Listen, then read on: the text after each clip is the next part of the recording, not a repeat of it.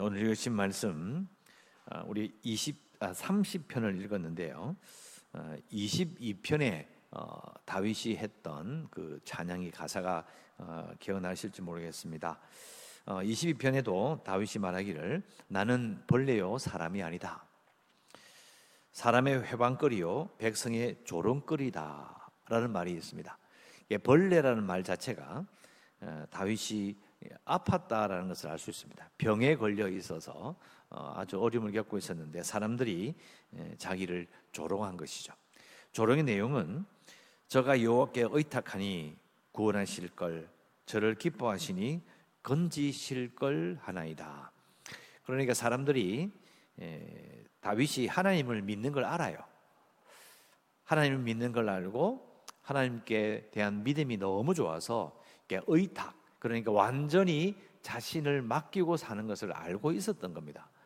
그런데 이제 하나님을 믿는다고 하는 사람이 몸이 아프고 어려움을 겪으니까 그걸 보면서 조롱하는 거죠. 하나님 믿으니까 괜찮겠네, 나아지겠지, 안 아프겠지, 이런 식으로 조롱을 한 거예요. 근데 오늘도 여기 1절, 2절, 3절, 4절 보시면 특히 2절에 나를 고치셨나이다. 이게 무슨 말입니까? 아팠다는 거죠.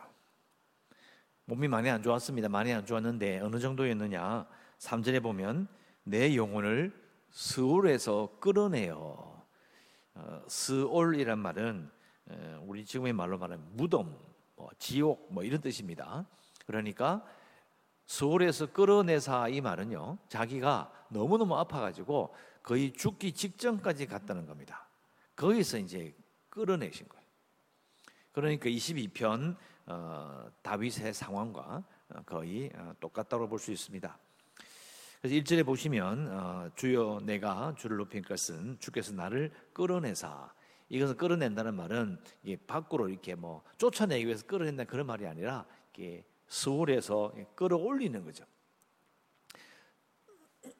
완전히 죽음의 문턱에 있는, 아니면 우물 저 밑에 밑바닥에 있는 것을 이렇게 끌어올리는 걸 말하는 것입니다. 그래서 다윗의 심정이 무덤 밑에서 아니면 우물 밑에서 끌어내는 그 광경을 연상하는, 저 밑바닥에서 끌어올려내는 그런 자신의 모습을 지금 말하고 있는 겁니다. 그래서 우리도 이런 구절을 읽으면서 생각해 볼 수 있죠. 구약 시대에 지금부터 3,300년, 3,200년 전의 사람도 우리와 똑같은 사람이었고, 우리와 똑같이 아프고 힘들고 답답한 그런 인생을 살았다는 것을 알 수 있습니다. 원래 이런 말이 있죠. 세상에서 내가 제일 고생 많이 한다고요. 남을 이렇게 보면 아무도 고생 안 하는 것 같고 다 편안하게 사는 것 같은 그런 느낌을 받을 때가 있죠. 그렇지 않습니다. 누구나 다 나와 똑같이 어려움을 겪고 힘들고 아플 때가 있고 절망할 때가 있다. 다윗도 그랬다. 믿음의 사람으로 정말 놀라운 그런 기적을 체험하고 하나님께서 함께 하심을 노래했던 믿음의 사람 다윗도 아파서 죽을 수도 있는 그런 고통을 겪었다. 그러나 다윗은 그 가운데서도 끝까지 하나님을 의지했다는 것을 우리는 잊지 말아야 합니다. 그래서 4절에 주의 성도들아 여호와를 찬송하며 그의 거룩함을 기억하며 감사하라. 5절 그의 노염은 잠깐이요 그의 은총은 평생이로다. 저녁에는 울음이 깃들일지라도 아침에는 기쁨이 오리로다. 이건 이제 죽음의 문턱에서 구원을 받고 나니까 속된 말로 정신이 돌아온 거예요. 숨통이 트인 겁니다. 조금 여유가 생긴 거예요. 그래서 이제 이런 말을 합니다. 그의 노염은 잠깐이요 그의 은총은 평생이로다. 그러니까 구원받고 나니까, 아팠다가 치유되고 나니까 죽을 것 같았던 그 문턱까지 가고 나서 딱 구원을 받으니까 아팠던 그 고통의 시간들이 잠깐처럼 느껴지는 거예요. 안 나으면 지루하게 아픈데 그러나 딱 낫고 나니까 지나갔다, 야 괜찮다. 그래서 하나님께서 자기에게 노하신 것 같은 그런 느낌은 금방 지나가고 은총은 평생이다. 사람이라는 게 원래 그런 거죠. 아프다가도 배고프다가도 해결되기만 하면 금방 잊어버리죠. 잠깐이다. 하나님께서 사실은 내게 은총을 베푸신 것이 평생 내게 베푸셨지 하고 이제 정신이 돌아오는 거예요. 그러면서 저녁에는 울음이 깃들일지라도 아침에는 기쁨이 온다. 자기가 지금 기쁘고 지가 하나님의 은총을 느끼고 있다는 거죠. 그러면서 하나 더 깨닫는 게 뭐냐? 그게 바로 6절이에요. 내가 형통할 때에 말하기를 영원히 흔들리지 아니하리라 하였도다. 여호와여 주의 은혜로 나를 산같이 굳게 세우셨더니 주의 얼굴을 가리심에 내가 근심하였나이다. 깨달은 것은 자기 과신, 즉 자신이 형통할 때에 내가 흔들리지 아니하리라 이렇게 생각한 거예요. 이 말은 뒤집어 이야기하면 자기가 잘해서 지금 잘 된다고 생각한 거예요. 야, 요즘 내가 잘 되는구나. 이제는 뭐 걱정 없겠네. 흔들리지 않겠네. 요렇게 생각한 거예요. 근데 이제 지금 어려움을 겪어보니까 깨닫는 거죠. 그게 바로 7절 여호와께서 주의 은혜로 나를 산같이 굳게 세우셨더니 하나님께서 세우신 거라는 거예요. 자기는 앞에는 잘 될 때 야, 내가 이제는 안 흔들리겠구만 요렇게 생각했는데 어려움을 겪어보니까 하나님께서 굳게 세우신 거라는 거예요. 나의 나 된 것은 내가 노력해서 된 게 아니라 하나님께서 나를 세우셨다라는 것을 고백해요. 깨우친 거예요. 이 생각해 보니까 야, 내가 잘 나간다, 내가 잘했구나라고 생각할 때는 있었는데 그러나 어려움을 겪어보니까 그게 뭐예요? 주의 얼굴을 가리심에 얼굴을 싹 가린다. 그러니까 내가 근심하였나이다. 자, 주의 얼굴을 가린다 요 말은요, 제가 주일날 설교했던 것처럼 하나님의 얼굴을 찾는 자, 주의 얼굴을 찾는 자라는 표현을 제가 말씀드렸는데 결국은 예배를 드리러 갔는데요, 하나님께서 자신을 만나주지 않는다는 것을 느낀 거예요. 은혜가 없어요. 감동이 없는 거예요.